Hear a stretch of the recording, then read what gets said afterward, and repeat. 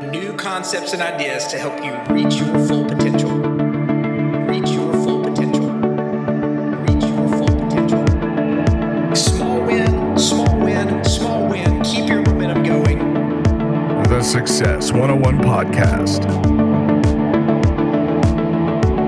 Welcome to the Success 101 Podcast. This is your host, Jared Warren, and each episode, my goal is to bring you a new concept or idea to help you maximize your full potential.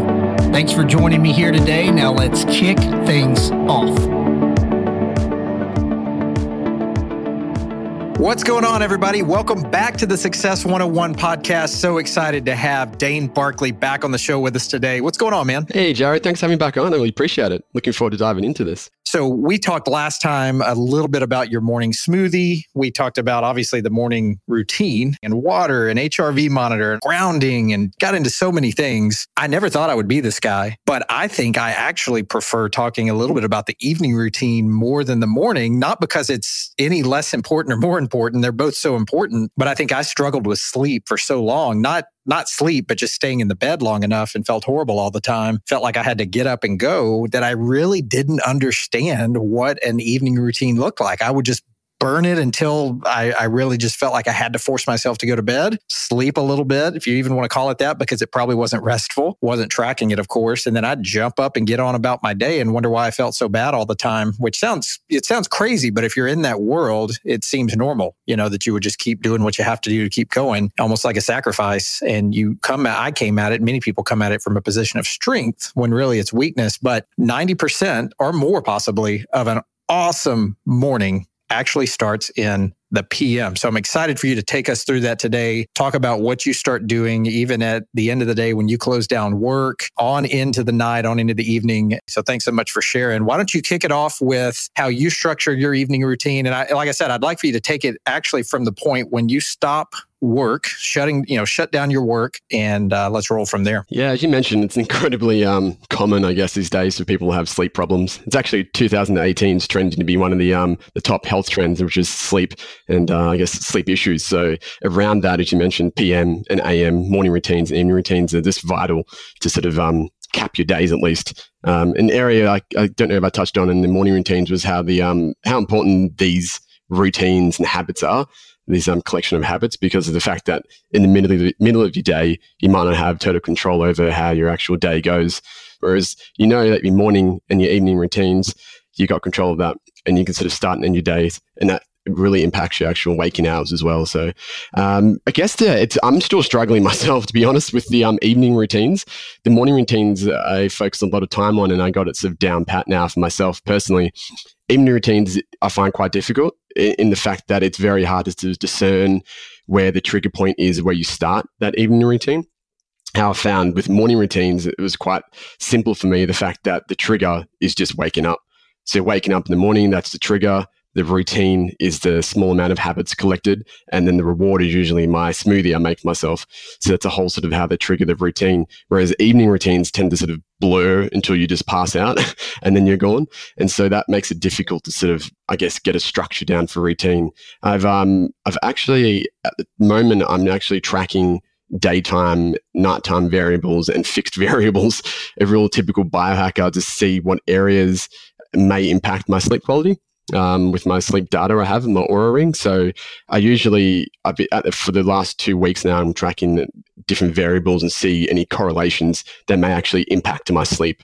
So that's what I'm actually doing at the moment, to see any sort of bits and pieces, because for me, it's still quite difficult to discern what actually is impacting my sleep and what I can do to optimize the most out of it so I can get the best quality sleep, so I can have the best waking hours. Man, that's really interesting. I've never thought about it that way. I know for me, and everybody, we said this on the first episode, everybody's affected a little bit differently by how things, triggers, environment, anything around you can really affect you. But I've never thought about the fact that some people like yourself, like you just mentioned, might actually have a harder time with the evening routine simply because there's really no start time to that.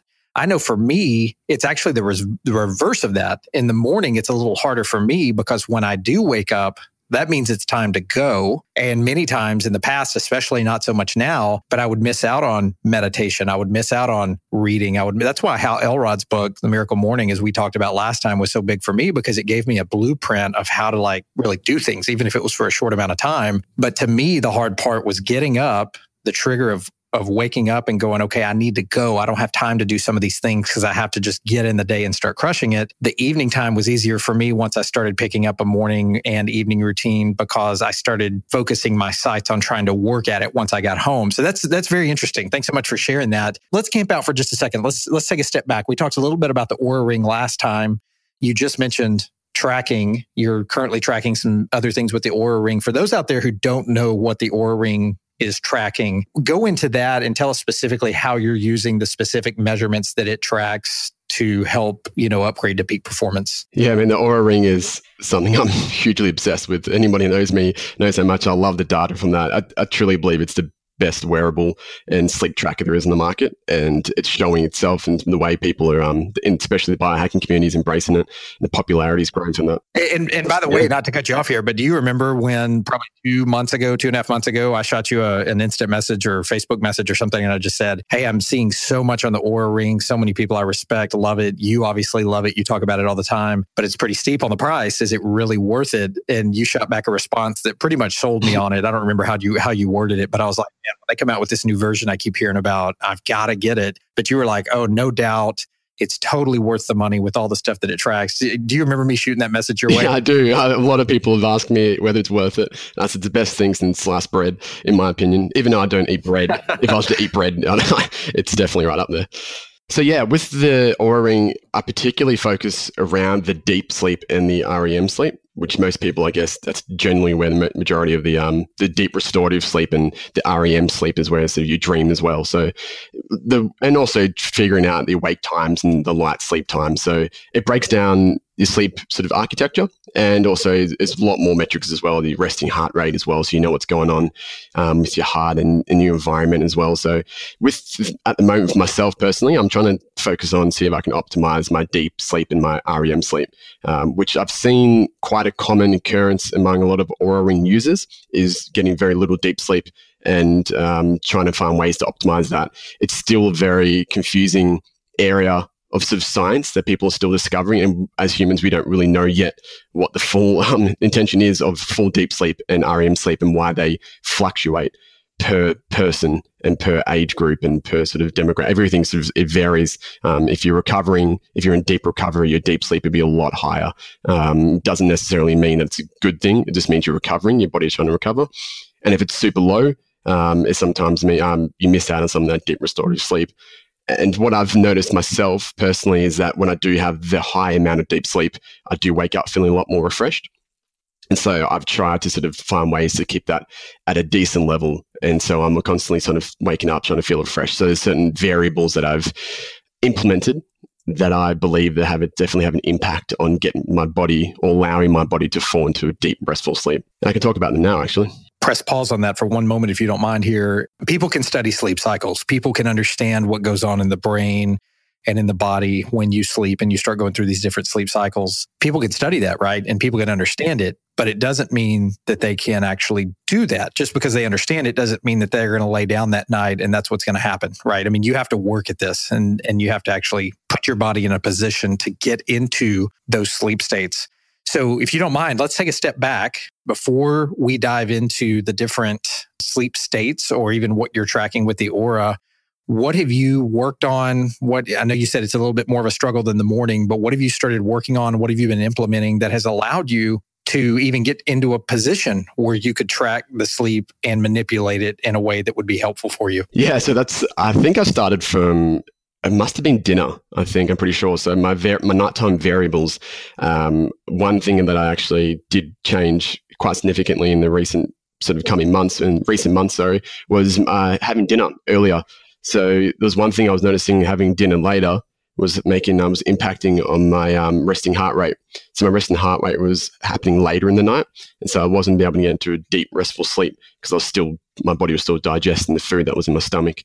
So that was I guess that's, in a way, it's where my nighttime routine begins, having a dinner relatively early and then not eating, obviously until next morning, which is usually maybe about a 14, 16 hour fast in a sense, which is fantastic for the body to be in while you're sleeping. So you're not trying to digest food. It allows your mind and your body actually to fall into a deep sleep the way it naturally should be. So yeah, and you're not even drinking any caffeine. So imagine people that are hammering caffeine all the time, they're going to be in that state for even longer. I can't imagine, man. The amount, it's just ridiculous. The eating super late and even chugging caffeine after midday. I don't know how on earth they actually sleep. It'd be quite interesting to see their data, I guess, with an Oura ring.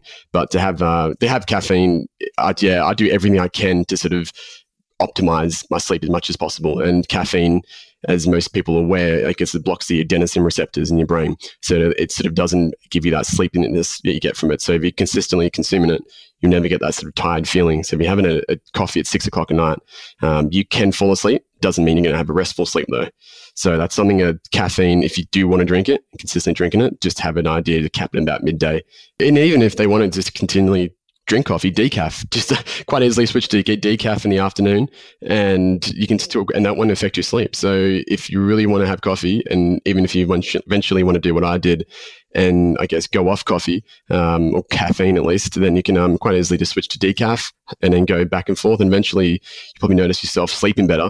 And like myself, in a way, how a lot of people are addicted to substances out there to get themselves that little buzz, I'm addicted to wellness. And the feeling I get from this, I want more and more of it. So in a sense, I am addicted to something. In this case, it's just feeling good and really good constantly. So you mentioned having dinner a little bit earlier, resting heart rate, going down some, not taking in any of the caffeine. What are you doing after dinner? Take us through little by little, whether it's supplements, whether it's routines and rituals, meditation, whatever in the world you're doing to start really winding down. Because I would think if you're doing dinner a little bit earlier, that has a tendency for your body to still be up a little bit and not really ready to go to bed yet. What is your next step that you're putting in there? Usually around dinner time. So for the time being in Melbourne, Australia here, sunsets around 8:30. So this light cycles do play an enormous impact on your sleep sort of length and also sleep timing. So at the moment in summertime here, it's longer light cycles. So that means naturally we're going to have less sort of sleeping hours. The body's going to gravitate more towards that. So my dinner is usually around 6:30 or so around there. I try to keep it sort of early as possible. And then I usually go into I usually just relax. I don't do much focus work. So I don't tend to do any sort of work on my laptop or anything. I tend to just the great thing obviously before bed would be reading fiction.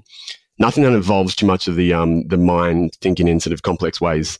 Just sort of anything you can sort of switch it off. So whether that's just scrolling through, whether replying to some messages, and then just in a way sort of slowly dwindling down to I get either a sleep tea as well. So if it's in the cooler months, it's a lot easier to drink like a sleep tea. I usually have my one that I'm trying quite regularly is obviously a reishi tea, and then also another tea that's a mix between a sort of valerian root, licorice root, and like I guess chamomile and lavender. They're very popular sort of sedative herbs and some flowers that tend to sort of knock you out in a sense. So I find that calms me down and sort of gets me into a tired state. Does valerian root have the effect on you that it does on many people that I know, where it really makes you groggy in the morning? Maybe not, since you're using it quite a bit, but does valerian root give you that groggy feeling in the morning, or are you okay with it the way your body processes it? I have heard that. Yeah, I know a lot of people I've seen and heard from that they do have some negative effects from the valerian root. For me personally, it's not a big deal, or I haven't noticed it at least. So again, everyone's so individual. So in terms of what actual works for you, mightn't work for me, and vice versa. So it's just experimenting. So the whole thing, if you're aware that it makes you groggy, then simply just don't have it, which is great. And having that awareness is a huge step ahead of above the rest. So just being aware of what actually makes you feel good and feel tired. So that's hence why I'm actually tracking a lot of my variables the time being, to actually see objective data of what is actually impacting, and then also subjectively how I feel as well. I know it changes, right? So this is an impossible question, but out of a 7-day week that you're tracking, how often will you do a tea at night or just something after dinner to help wind down? For the time being, actually every day, about 5 or 6 days of the year. Okay, so it's a pretty normal habit for you. I mean, it's a pretty normal part of your routine, I should say. Yeah, and I tend to sort of keep it to, this is an organic sleep tea I have here that I bought locally. There's a reishi tea, And there's also a Tulsi or holy basil tea, which is popular in the Ayurvedic sort of community. So I usually stick to those ones. They're quite calming. And I usually, if it's summertime, I will make a cold brew. So I brew it, put it in the fridge, and I can consume that at night, and it's nice and refreshing. And then if it's this winter time, I make a warm one. So yeah, I find that's it's almost become part of my routine now in a way. It's a way to calm me down, but also to give me a little bit extra edge to sort of enhance my sleep quality. And I know people are going to ask, what brand are you trusting and going to from that? Because that's the biggest question I get when people mention certain things on the podcast is what brand are they using? Oh yeah, big time. Reishi tea, I do like the Four Sigmatic Reishi tea. It's very easy to rip and pour into it and mix it up. It's quite good, as well as the Real Mushrooms Reishi. I'm a big fan of all the Real Mushrooms line of supplements. So the Real Mushrooms, we talked about that in our first episode. That's a super trusted brand. I love those guys and what they're putting out over there. And a lot of people you and I follow trust them, or people we're connected to. Yeah, absolutely. It may not taste the best thing ever. I guess a lot of people are there to optimize, like myself and biohackers.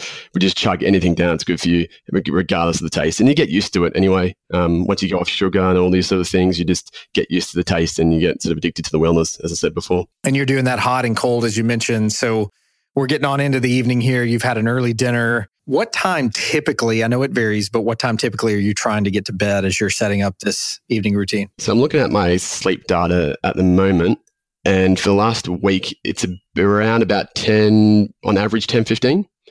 It sort of varies per day, but I keep it, sleep timing is a huge variable to sort of get right, is to try to keep it as consistent as possible every day of the week. So even weekends, having an Oura Ring will actually give you accurate data, whereas most people think if they go to hop in bed at 10 o'clock and wake up at 7, that they've got 9 hours of sleep, which is not true, because there's your wake up and how long it takes you for to sleep latency and all that as well. So it's quite a confusing sort of subject to get into. Yeah. Are you doing any GABA supplements and magnesium? I know you actually mentioned in our first episode, you're doing magnesium L-threonate in the morning, whereas most people are doing that in the evening, myself included. You said it helps with your circadian rhythms to do that in the morning. Are you doing any GABA, any melatonin? Yeah, I do. I also take some magnesium L-threonate at night as well. Magnesium is great for, I guess, morning and night is a great time to do it. I take a little bit at night, but the majority of it's in the morning. A little bit at night just to sort of calm the nervous system as well. But I also, I've been experimenting with 5-HTP, which is a precursor of melatonin. I'm not a huge fan of melatonin supplementation. From what I've seen and heard and read and over the years, it's I believe it does have some down regulation of the actual endogenous production of melatonin. So if you just rely on melatonin supplementation, your body no longer has to sort of produce the amount of melatonin. So therefore, it's not as, I don't believe it's an effective solution. For short-term use, I think it could be great to get yourself into a cycle and use it short-term to get yourself into a routine and rhythm. Long-term use, I personally don't recommend, from what I've seen at least. So with all my supplements, I'm constantly cycling periodically with it. So I never take it consistently every day. So weekends, I have no supplementation whatsoever. I let the body sort of rest from that. For morning and evening supplements, I don't touch anything. And then during the weekdays, I just I experiment. So sometimes I might have some 5-HTP. Some nights I have none. And then the following nights I might have a bit more, and maybe some L-theanine as well for calming down. So I do constantly optimize and experiment with myself, and I try not to sort of stay consistent with my supplementation, just for the fact that I don't really know it purely how that I understand whether it becomes a habit forming or not. So right, so that kind of gets us up to your bedtime there. Let's go back to the Oura Ring for just a moment that you were talking about before I had us take a step back. So the Oura Ring is going to track a lot of things. And for those listeners out there who have not seen the new version that's going to be coming out, I believe in April, it's on pre-order right now, but it's going to be coming out, I believe, in April. There's a readiness score that it has, but then it also has your sleep score, resting heart rate, as you mentioned, activity score, all of those sort of things. And I'm just hearing more and more about how they're really perfecting this science in a ring, and how it's stronger using the ring than maybe, Fitbit and some other things that people have become accustomed to using. Have you found any weakness with the Oura Ring? Only sort of area where it's not, I guess, a starring in terms of wearables would be maybe the fitness side of things to sort of track. It tracks movement and steps, and it's added some new features in its updates where you can add in sort of your training sort of programs you wanted to. You can strength training, you can add in that as well. But I think from what I've seen from the newer version, they're enhancing that again. So like usual, they're going to keep evolving and they're going to become an absolute juggernaut in the industry. And as you mentioned too before, but I might jump in as well, is that the whole Fitbit and all them, I had them in the past. I tried all them, but everything I've learned from the past few years constantly keep going back to the whole the EMF area, which is a big sort of area of mine. The fact that the ring can go into airplane mode, so it's not emitting any Bluetooth signal onto your finger. So mine is always in airplane mode. So throughout the day, it's just collecting the data on my finger without emitting any Bluetooth radiation into it. Whereas majority of the Apple Watches and Fitbits and all those trendy ones out there, as far as I'm aware, they do emit that and it's directly onto your wrists. So for accuracy, but also from EMF radiation, it's no good.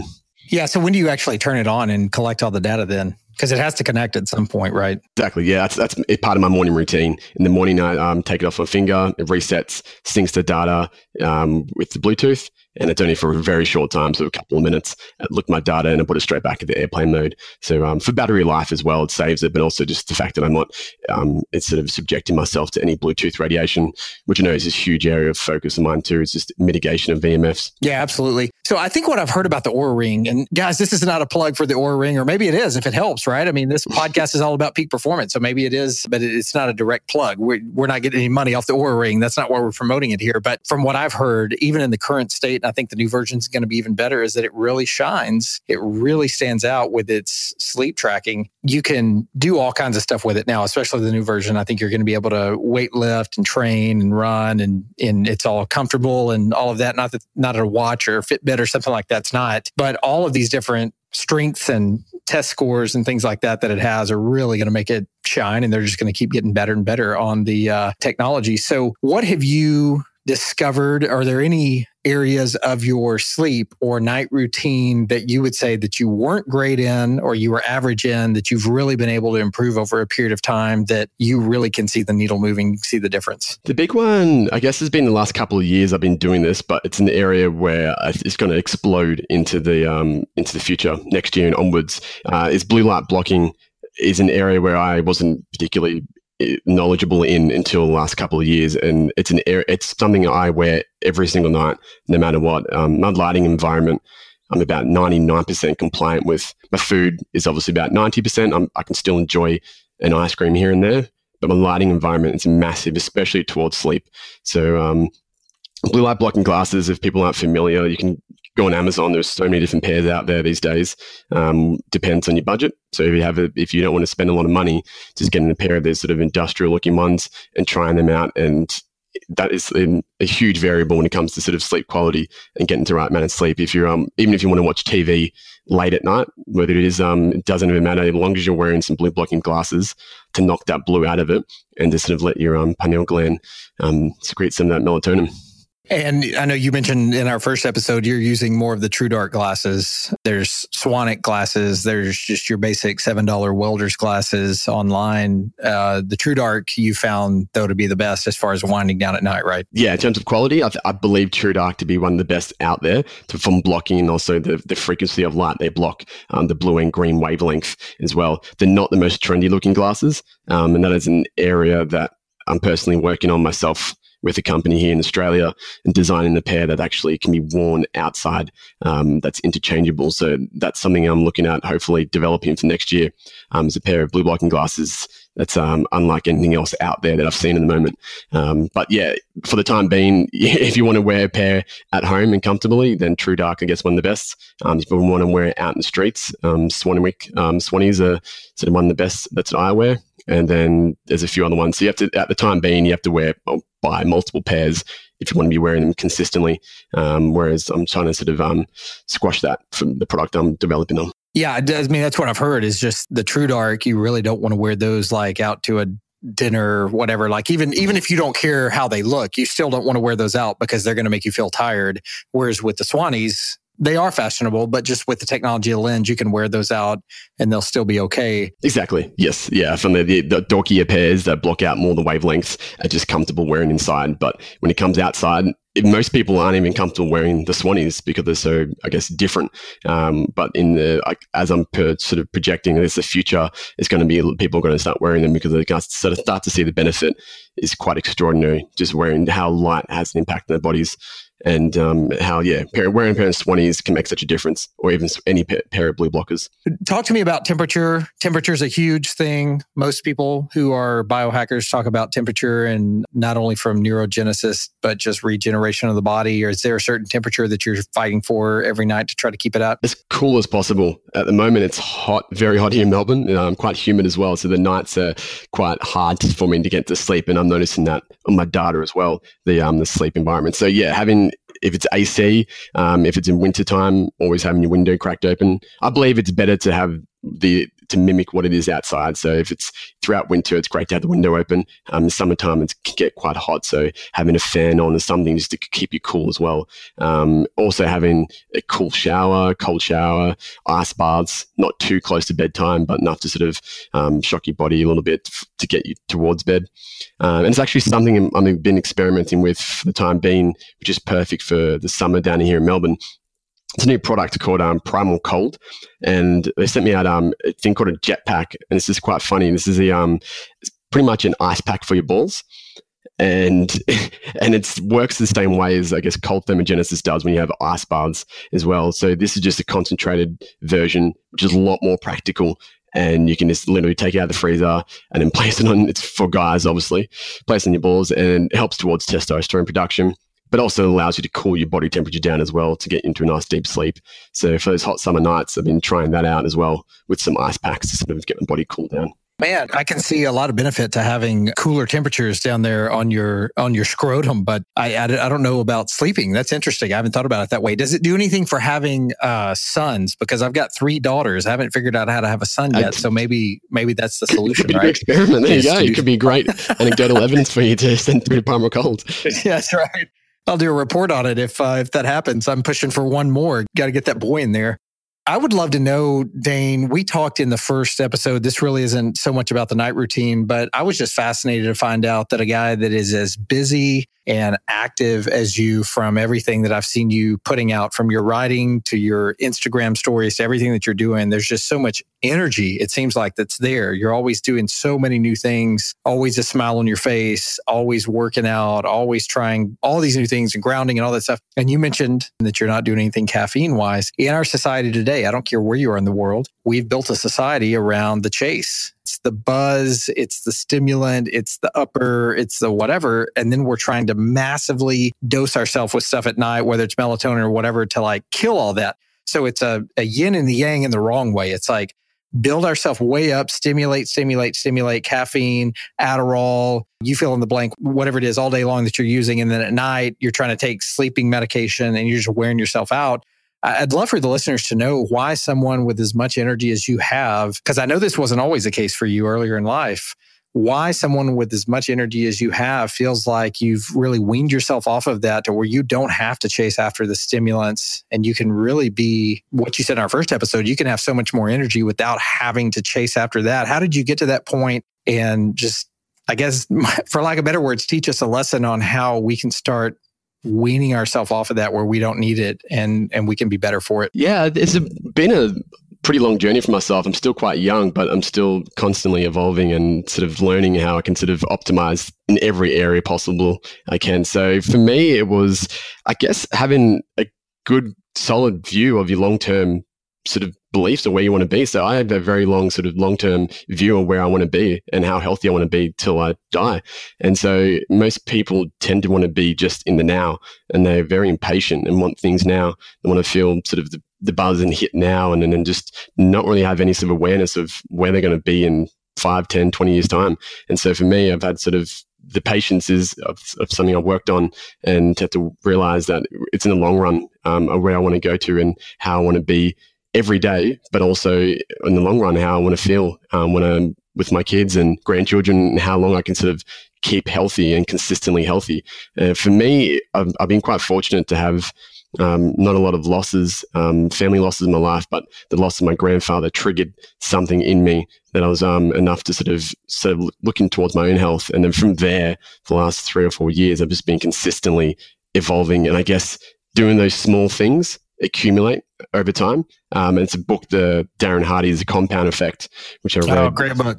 Yeah, absolutely brilliant book is what I read this year. And that was something that just resonated with me, with the whole doing those small things and consistently compounding over time. So for me, it's constantly tweaking certain areas, whether that's sleep, a little bit of diet, movement. If I'm constantly just improving on that, then in 10 years time, I'm going to be an absolute beast. And feeling great along the way as well. But it's always trying to push the needle forward in a sense, and constantly progress, evolve, and adapt with your lifestyle and environment. And for me, it's just become easier and easier as become, I guess, addicted to this wellness and this lifestyle. To begin with, is quite difficult to get started. But the best thing is to start small, as you mentioned in the intro. It's just small wins, and you can consistently keep in doing that, and then not worrying too much about falling off the bandwagon, but just jumping straight back on it. And there's a great article, actually, I might actually get linking into the show notes, from James Clear.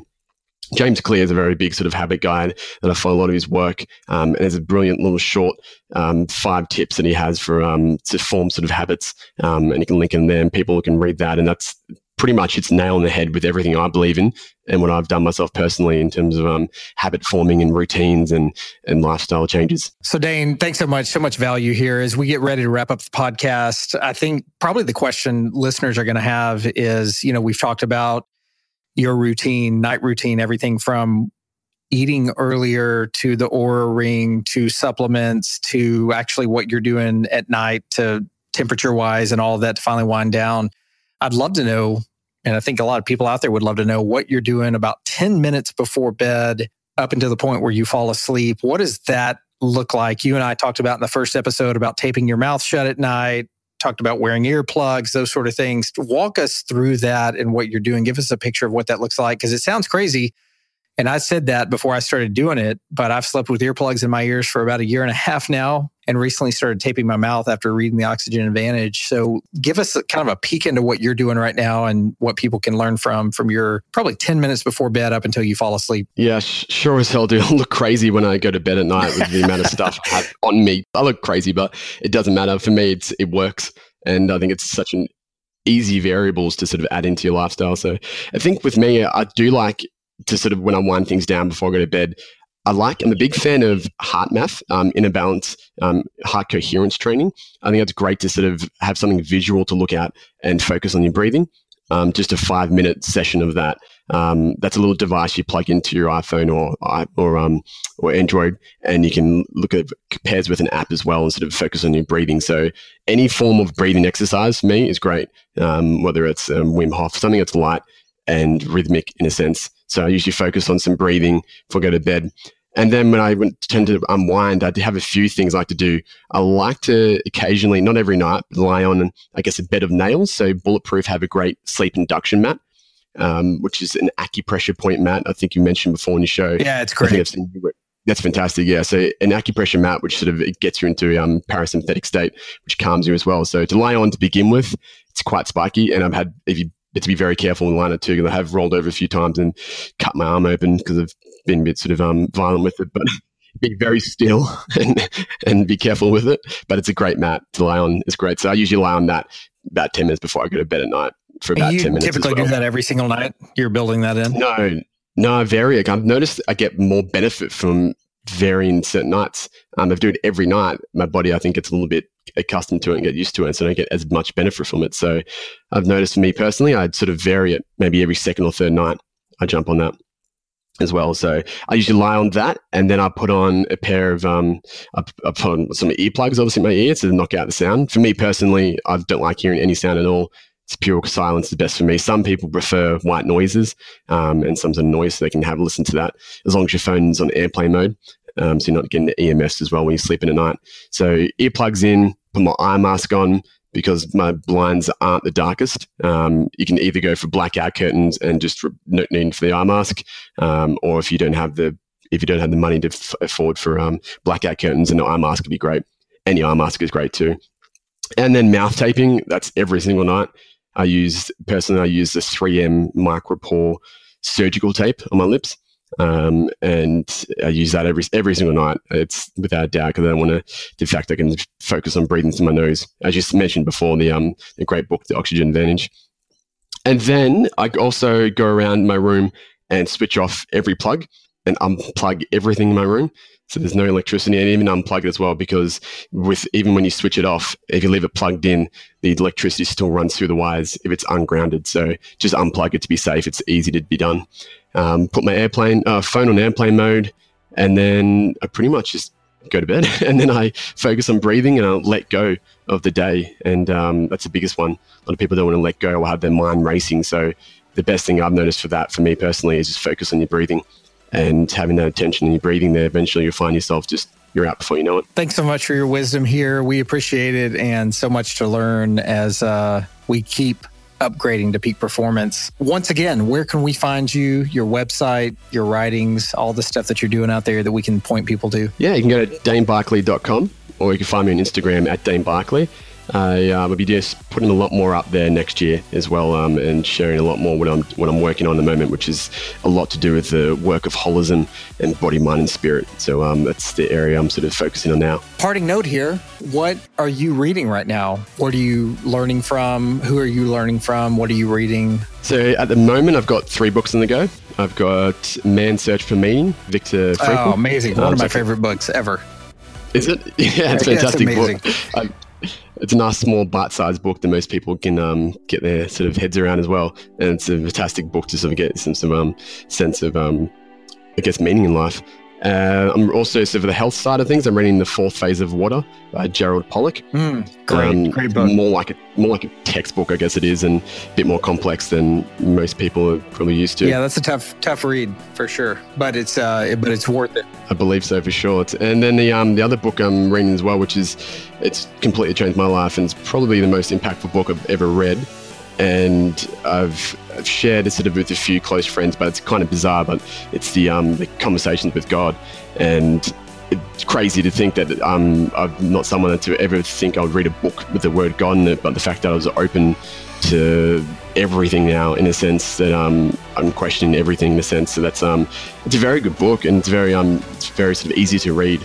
And it's even if you don't believe in any sort of spiritual world, it's a great book to sort of open your eyes to sort of different views. Awesome. Dayne Barkley, we thank you so much. We'll be watching you from afar. I hope everybody listening to this tunes into your Instagram account, because like I said in part 1, it's awesome, and wish you continued success with everything that you're doing. Thanks so much for coming on, buddy. No, thanks. I really appreciate that. I appreciate all the support, and I love everything you've been doing as well. The great podcasts you've been going on. I've listened to them a lot, and I've recommended to people as well. So definitely jump on board the podcast and subscribe. I think it's fantastic what you're doing.